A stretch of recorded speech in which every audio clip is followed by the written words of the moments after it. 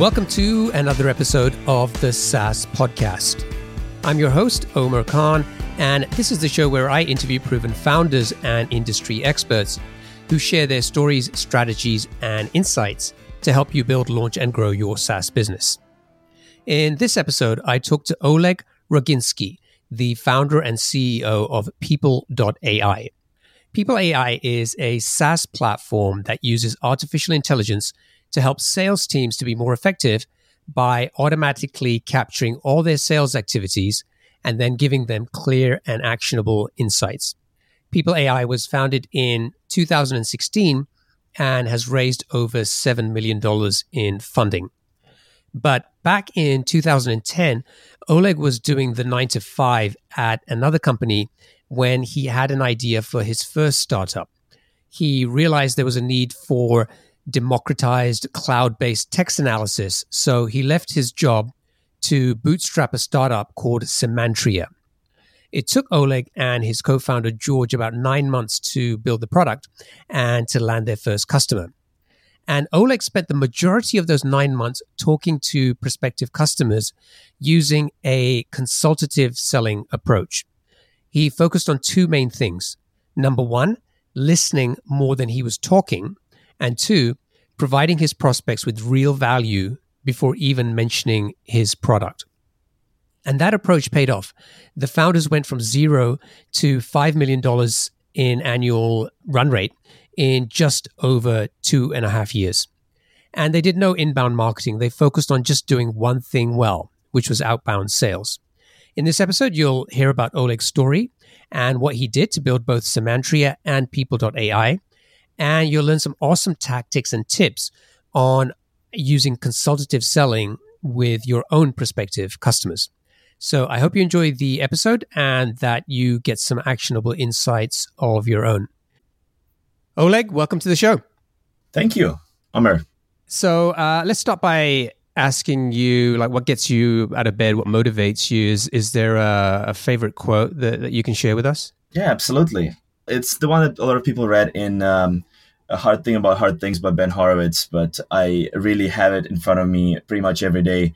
It says, take care of the people, the products, and only then the profits, in that order. And that's what brings me to the office every day and it keeps me excited. Is the team I'm building first and foremost, and then the product that the team is building with my help. And then, I mean, we are far from profits, but eventually the profits that's going to generate for the company. Yeah, and you've been doing well on the revenue side, so we can kind of dig into how the people and the product part has been helping you to do that. Absolutely. Great. So let's start by kind of setting the context and helping the audience understand a little bit more about People.ai. So what does the product do and who is it for? People.ai is an enterprise SaaS company. We started with salespeople, but now it's pretty much every customer-facing role. We connect with go-to-market employees, email, calendar, phone, WebEx, Zoom, whatever system they use for their work, pull out all their activities, and then make sense out of those activities with the help of AI, automate all of the manual data entry across your whole revenue team from BDRs all the way to services, customer success, etc., into CRM, and literally guide the folks to how to do their job better based on the past experiences that them and other employees in the company have had with the customers. And so I know when I was checking out People.ai, it talked about this was a tool for sales leaders. So is this kind of more of a management tool, or does it kind of help the sales guy? Like, do they enjoy using this tool as well? Yeah, absolutely, because they don't have to. So People.ai automatically takes care of all the tedious work that salespeople have to do by entering stuff in their Salesforce, keeping their notes, all that stuff. And so we literally free up every time we've gone into a customer install, we free up about 20% of time for every salesperson from the most annoying work. So by not having to do anything, they actually end up loving us. And then on top of that, there is an interface that allows them to get better at their work. So surfaces insights and best next actions for the salespeople to drive best results from the limited amount of time they have. Cool. So I want to talk more about how you built that business. But before we do that, I want to go back a few years and spend some time talking about your previous startup, which was Semantria. and you bootstrapped that business and then went on to sell it several years later. So I kind of want to dig into that because I think in many ways that is a big part of the story and how you got to building People AI. Tell me, like, what was that product about and how did you come up with the idea for it? Yeah, absolutely. So before I started Semantria, I was working for a company called Lexalytics. And before that, actually at Einstein, which were both in a similar space. So it was in natural language processing space. And both companies were selling on-premises hardware and software for natural language processing. So you basically buy a box and you send some text to the box, and then some kind of output or metadata comes back from the box and you do something with it. While working for both of those companies, we were selling very chunky deals. I mean, $500,000, $1 million deals here and there. We were turning down hundreds, if not thousands, of individual contributors, students, startups, small companies, or companies who cannot afford to spend $1 million on a feature, which is natural language processing. And so I noticed by working at those two companies that there is a strong demand for natural language processing and sentiment analysis delivered as SaaS. And so when I decided to start Semantria, I left Lexalytics and we built the world's first scalable cloud-based sentiment analysis API that allows you to literally put in your credit card and send a stream of content to the API and get it processed. And it doesn't matter whether you have 10 tweets or 10 billion tweets, the system can handle it. So give me an example of kind of the sentiment analysis that you would do. And I think I read somewhere that like a Yelp comment would be one example of what was being processed through Semantria.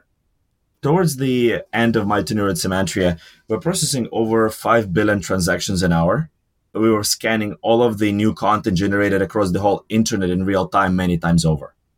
And so that's the magnitude. The actual processing results, I mean, most of the content was Twitter, reviews, comments, like Yelp is a good example of that, survey results. So anything that has text and anything where you have to turn text into structured data for further analysis, for training machine learning models, etc. So use cases would be, the biggest use cases we had was social media monitoring. We literally powered over 90% of social media monitoring market. So these are companies like, in Salesforce is there, Sprinkler, Spreadfast, Hootsuite, all the folks that scan what is being said online and tell you what's being mentioned about your brand, what are the trends, are they positive and negative, etc. Those products you mentioned were all using Semantria? Yeah. Wow. That's really surprising. You know, it's like I'd never heard of Semantria before, but now you start to peel back the layers and it's like, wow, probably most of us listening to this have probably interacted with Semantria at some point without even knowing about it. Oh, probably like within the past hour. Yeah. Okay. So you saw this opportunity and how did you go about building the product? You're not a developer by background, right? Yeah. Yeah, no, I'm not a technical founder. I saw the idea. I had been in sales for about 8-9 years before then.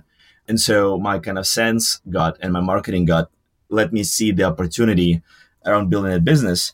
But when it came to building it itself, I literally found my CTO online. It was not a dating website, but it was kind of through a few connections. I found George and he had found a few engineers that we brought on board. I was bootstrapping at the time, so it was all my credit cards. And we started building. It took us about 9 months to get to the first working version of the product. In fact, there is a connection there between what I do now and what I did then. The initial version of the product was focused not on general sentiment analysis, but just on sentiment analysis of your notes in Salesforce. So the salesperson, you're putting in a bunch of notes into Salesforce, and then we would do sentiment and put the sentiment data back into Salesforce. It turns out that was too early for the market, and so we unplugged Salesforce and just turned it into a general API. But yeah, spent about 9 months building the first version. Then first customer showed up and started paying us good dollars. We realized there is a market there. And we kept on refining the SaaS product until it became what people actually wanted, which is something I learned much later from Y Combinator. That's the only thing that matters. Build something people want. And so how were you figuring out what to build in those 9 months? Was this just based on your experience and what you and George kind of felt like the product should do? Or were you trying to get feedback from the market at the same time? Yeah, I mean, most of my time was spent selling something that didn't exist back then. I was literally on the phone trying to sell the product we were yet to build. And from those conversations, I was gathering more and more information about what people want and changing the course or correcting the course of my engineering team to stay on track with what I was learning. Full transparency, that's probably the most annoying part of building a company for any engineer, because your feature set and your roadmap is changing 5 times a week. Right. But then if you get through that, suddenly you end up with a product people keep on using, which is great. So you were selling for 9 months before you got your first customer, or did you get your first customer because it took you 9 months to build the product? It's kind of both. So I was selling for 9 months, and we got a few customers initially that weren't exactly our ideal customer profile, but it only took us to close them and try to service them to learn that they are not the perfect profile for us.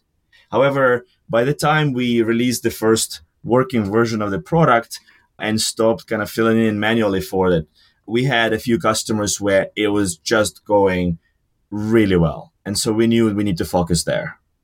Who was your focus? Like, who did you decide were the ideal customers for this API? We decided that these were companies that had a lot of text.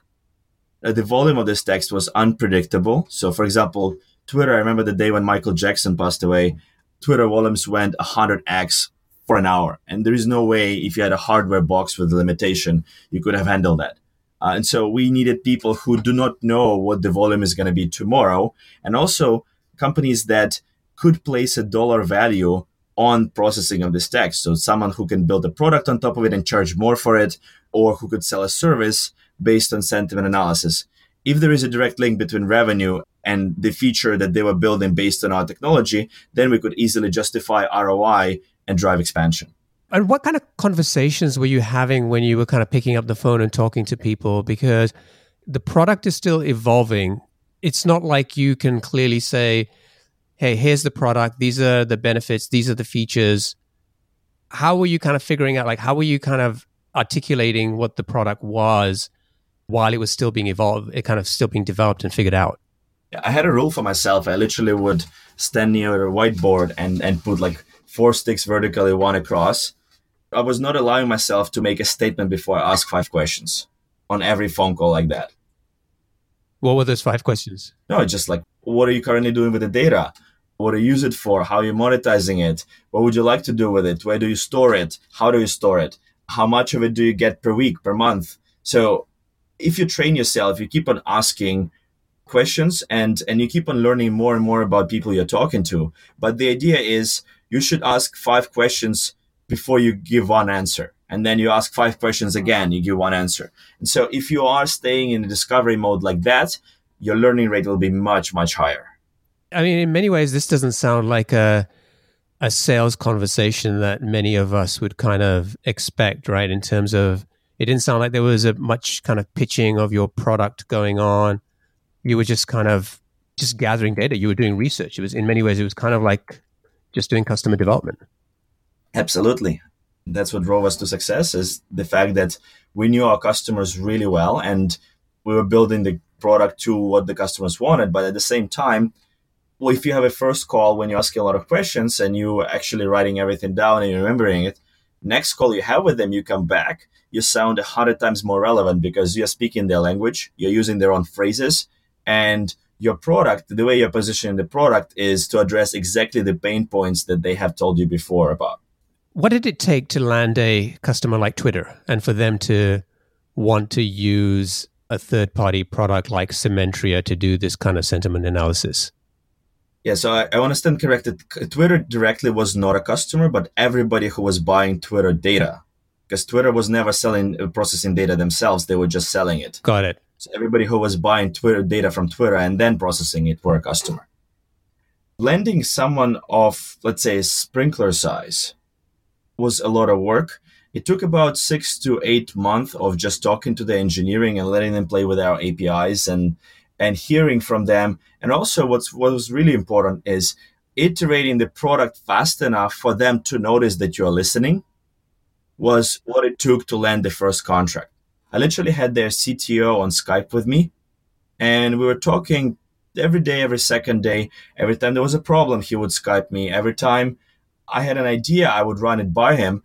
And then what was interesting is I was never telling them when we ship something, but they were learning about it by using the product.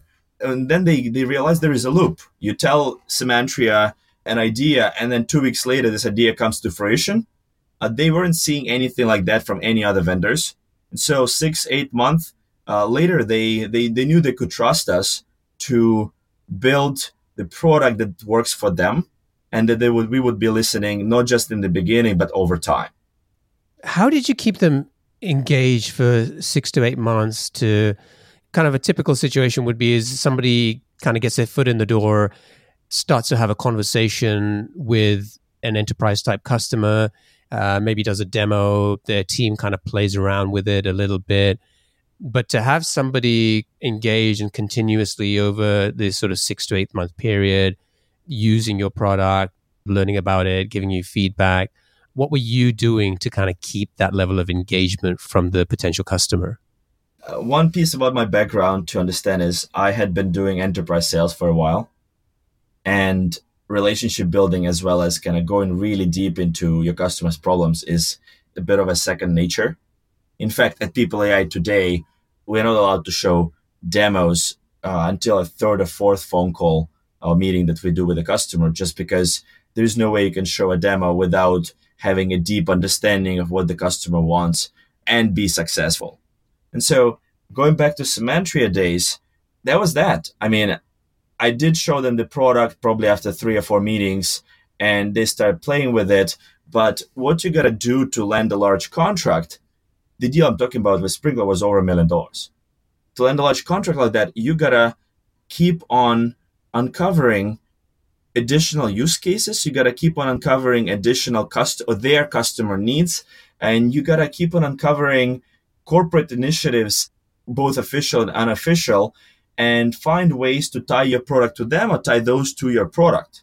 So if you're going deep and wide, you're going to find more and more people who you need to sell on. And the more people you sell on your product within the company, the more budgets you can tap into, the more understanding of the value that you're delivering to them you get, the more value you can in the end deliver, and then turn on not just the product sale, but consultative sale, where you use your product knowledge to help them solve not just specific feature requests, but overall business needs.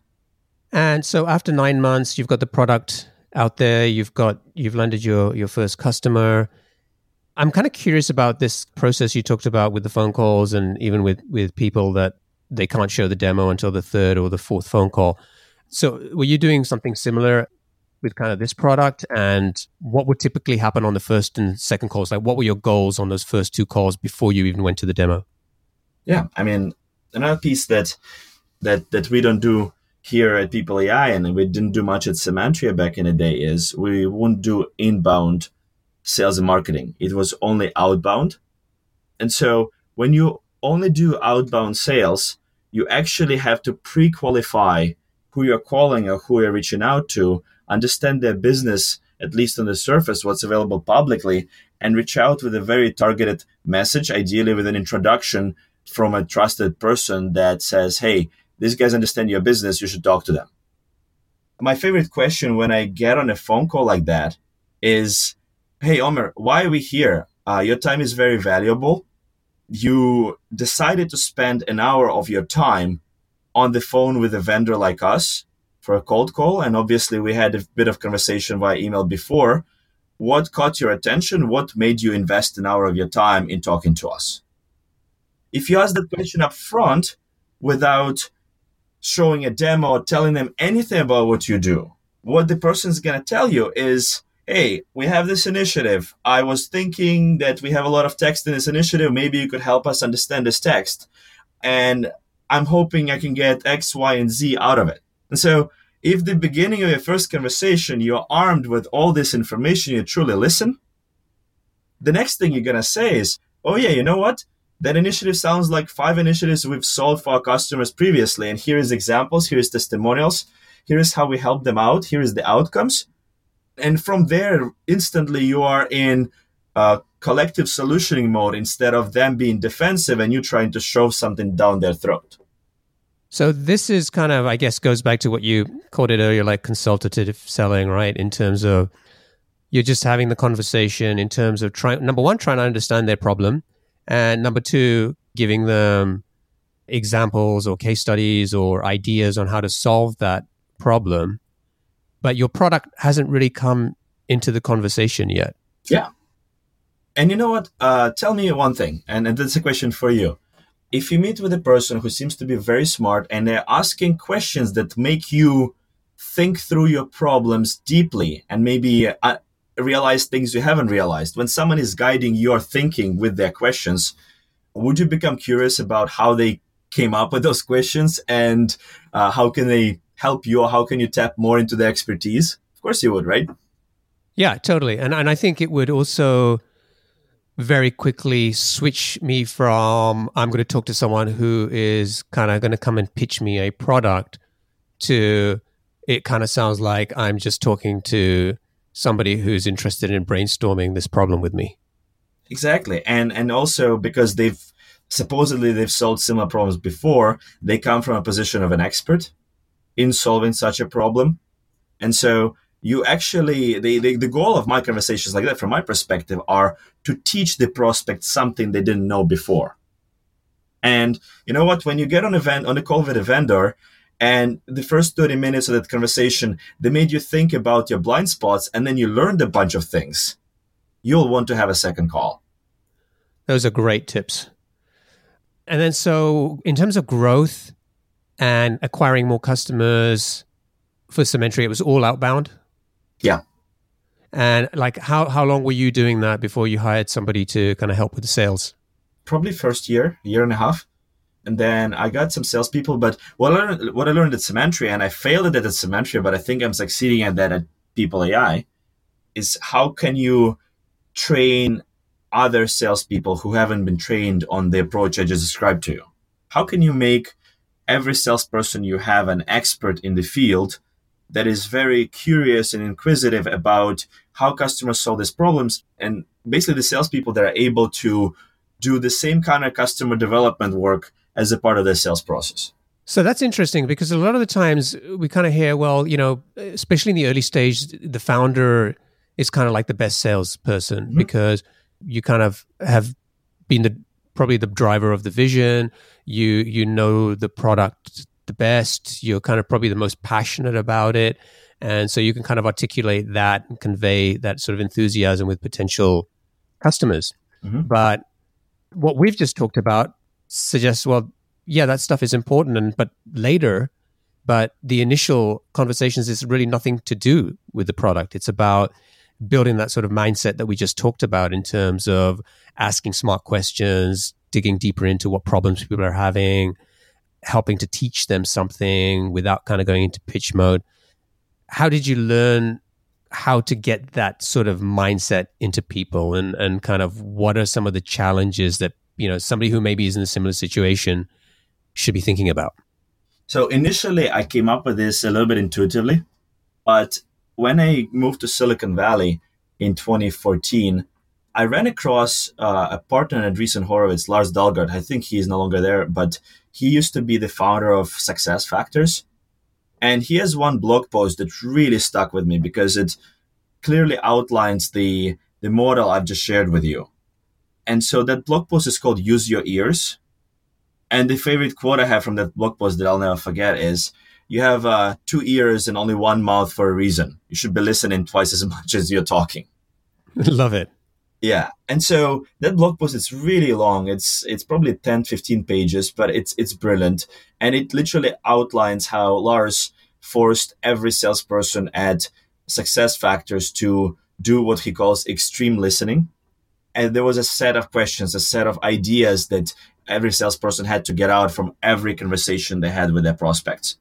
And so that's what I took very dearly to my heart, and have started thinking around it, and also building both our product and our team at People AI now around listening. So you went on to sell Symmetria a few years ago. I don't have the exact time. It was like 2014? June 30th, 2014. It was literally 3 years ago. or is it 4 now? Yeah. How much money had you raised by then? How much were you doing in terms of revenue? We're doing around $5 million AR. You actually ended up selling it to how do you pronounce it? Lexalytics, yeah. Lexalytics, right? Which was the company that you were working for before you kind of went out. Yep. So, how did that happen? How did that sale come about? Well, they were in the same space. They were selling on-prem sentiment and NLP technology while I was selling SaaS. And if in the beginning, when we kind of when I departed from Lexalytics, on-prem and SaaS were very different customer profiles. There were big companies that would never do SaaS, and there were small companies that couldn't afford on-prem. By 3-4 years later, those two worlds started converging. Big companies started embracing cloud, and small companies started understanding when they need to deploy on-premise versus not. And so it really made sense for Lexalytics to acquire Semantria to add a cloud solution to their product line. And at the same time, in your prep flow for this podcast, I found a very interesting question, which is, what was my biggest mistake? And so this is when I realized I had made a big mistake, not about selling the company, but turns out that if you're building a horizontal SaaS play that is middleware in a small market, you will not be able to raise venture funding, period. And so there was a choice of continue building a small business, exit, or exit. There was no third option. So, okay, that was the other question I was going to ask you, is whether you had raised any money, and we know the answer. Yeah, it was a full bootstrap. But if you're middleware and your market is not billions and billions of dollars, and turns out that sentiment analysis market is rather small. It's at that time it was about $100 million a year globally. You just don't have enough market to capture to become an interesting business for venture capital investors to get excited about. So you went from, I guess, like a 3.5 years from launching Semantria, building out the product, getting your first customer, and then basically pretty quickly getting to $5 million ARR after that. Mm-hmm. It sounds like things went really well. Like it was really easy to do that. Like, what were some of the kind of the tough moments, or maybe a tough moment that you can kind of share with us? Well, I got in a pretty bad accident probably 3 months into starting Semantria, and ended up in the hospital on crutches or in a wheelchair for about 6 months after. So basically, the part of the story where I was telling you I was on the phone talking with customers, I was also not able to walk. That's why that was the only thing I could be doing at the time. And so the tough moment was the on-start of the business was pretty tough from my personal health standpoint, but also it allowed me to completely focus on the business. That was the only thing that would distract me from kind of the personal situation. But then once I persevered and I got back to being able to walk and all that stuff, it really, looking back, I realized that that's what the absolute focus that I got by not being able to do anything else physically was what launched Semantria into stratosphere so quickly. Wow. That's a great story.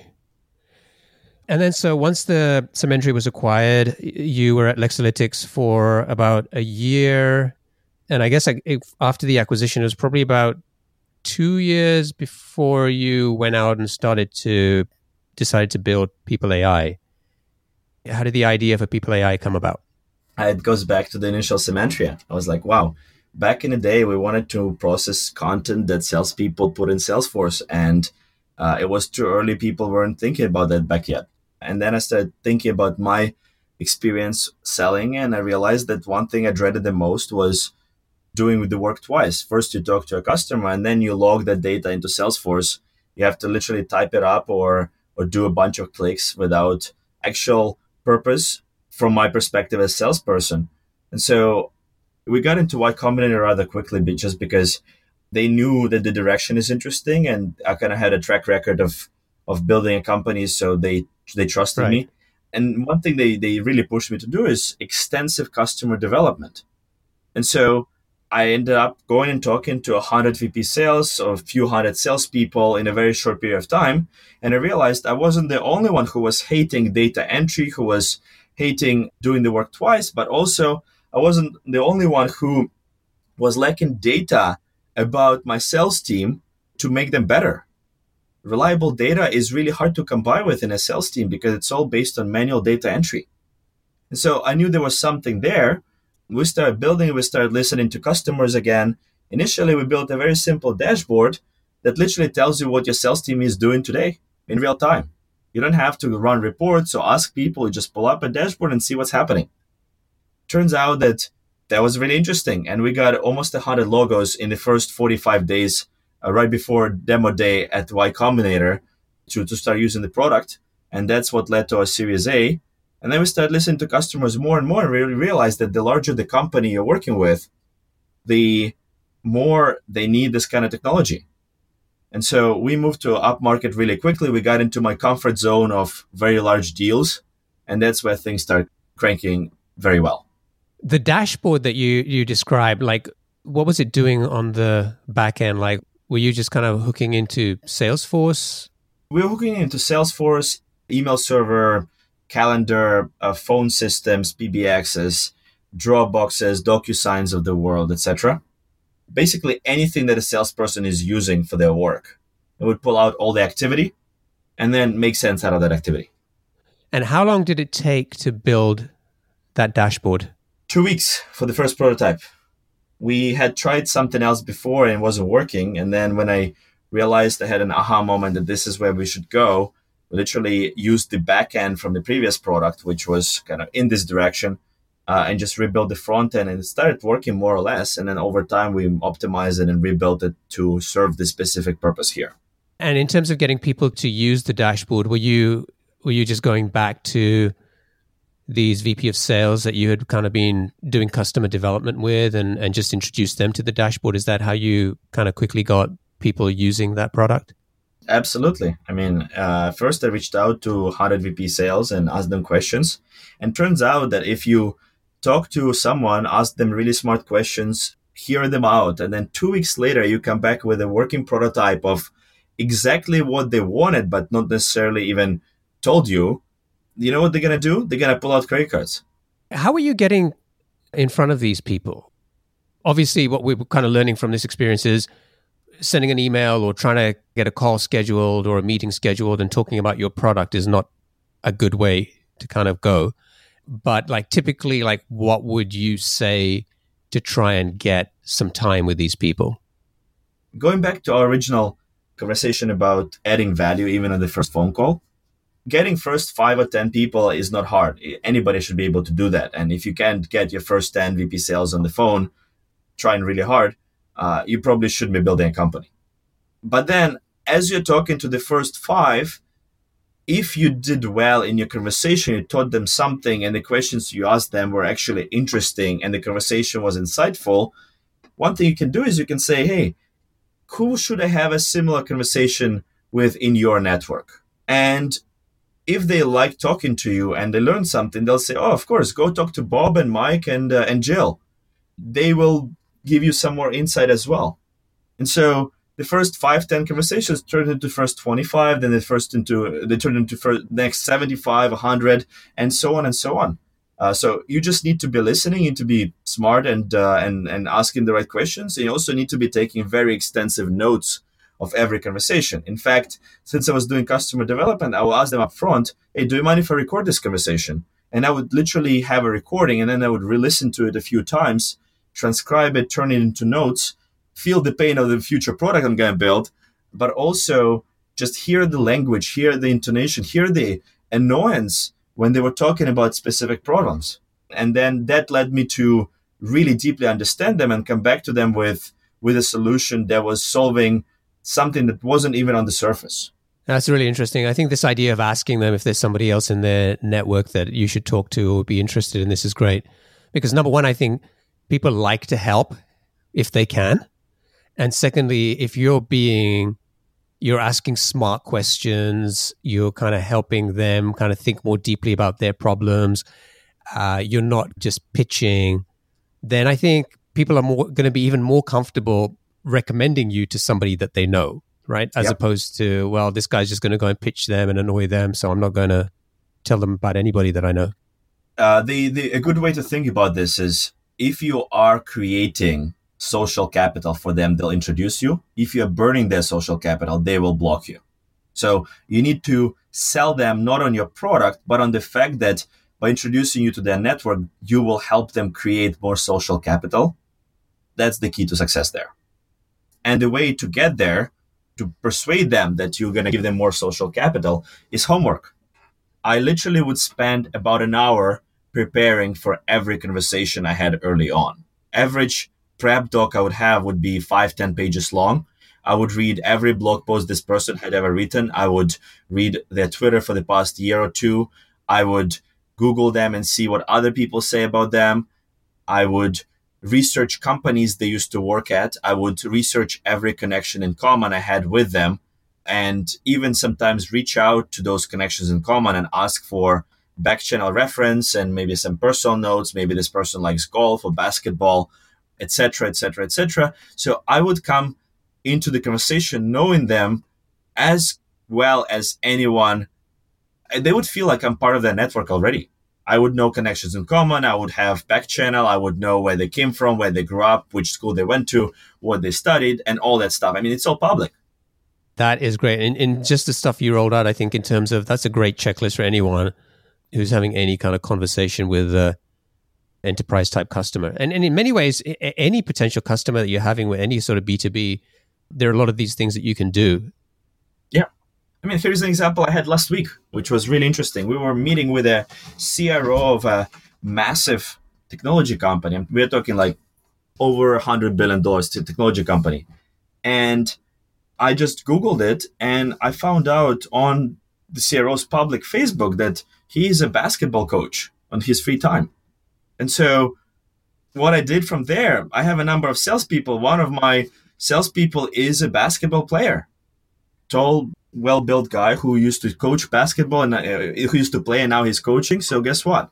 I picked the right salesperson for the right company. They hit it off.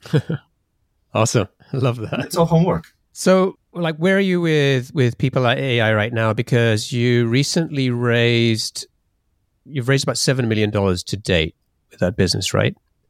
We've raised more, but we are preferring not to publicize some of the fundraising events we've had. So more than $7 million. And so kind of like, what stage is the business at? I mean, can you kind of share any revenue numbers and kind of like, size of team, like what's going on with the business? Yeah, so we have 55 people going to 100, doing well, working with large enterprise. There is a significant number of public companies that rely on our software today. Unfortunately, I cannot disclose revenue numbers and fundraising numbers. That's in flight. But the business is growing nicely. Going back to the original quote I mentioned, that people are first, we're really focused right now on hiring the best people for every job that we can get. And so the main question that I ask when I come into the interview before we make an offer to a candidate is this person going to be legendary at this job? And if the answer is no, we should keep on looking. Love it. All right. It's time for us to wrap up and get onto the lightning round. So I'm going to ask you 7 questions. Just try to answer them as quickly as you can. Mm-hmm. Okay, ready? Yep. What's the best piece of business advice you've ever received? Write out all of the learnings you got from a first customer call, customer discovery on one page, and share that one page with the customer. Very often they'll actually go and correct your perception to how they see it, and that's going to give you a roadmap to talk to them further. What book would you recommend to our audience and why? The Hard Thing About Hard Things. Ben Horowitz really nailed the ups and downs of entrepreneur's life there. Another one that I actually recommend is Pitch Anything. Really helped understand the room dynamics when you are in a high-value business meeting. What's one attribute or characteristic in your mind of a successful entrepreneur? It's grit. What's your favorite personal productivity tool or habit? It's Front app. And the reason why I use it for my email is because you can delegate in a very transparent way. You can delegate emails in a transparent way, or you can discuss emails in a thread without forwarding them. So in our company, nobody forwards emails, which is amazing. And in terms of habit, it's snoozing emails. If you want a reminder about something, you snooze an email about that for a couple of weeks, and then it comes back and you go and follow up on that with the customer or the prospect. I literally heard a rumor within my company that I have perfect memory because I never forget anything. And it's all thanks to snoozing emails. Isn't that such a great feature that it seems to have become a lot more common in the last year or two that you see it in pretty much every email app. But yeah, it's kind of certainly changed the way that I look at email. What's a new or crazy business idea you'd love to pursue if you had the extra time? It's an interesting one. So I mentioned that the best characteristic I learned about successful entrepreneurs is grit. I would love to find a way to quantify grit of a human. How much grit do they have? I even bought a domain name called Grit Metrics for that purpose. Wow. That's pretty mind-blowing. Just think about how you would do that. Leave them on an island? I don't know. There's many ways to do that, but understanding how much grit someone has leads right away into how much integrity they have, and so on and so on.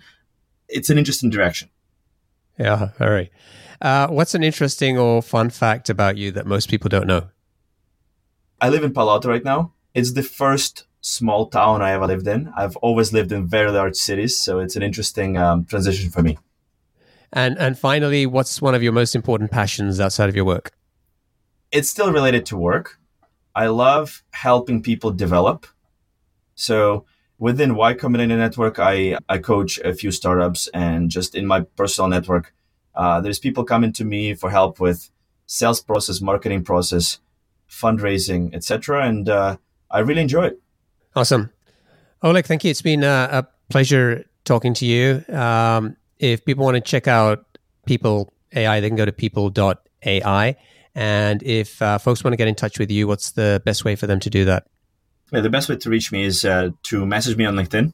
I check it daily, so I'll be glad to help out folks if they have any questions or need help with my sales process. Awesome. And I'll include a link to your LinkedIn profile in the show notes so people can get to that easily.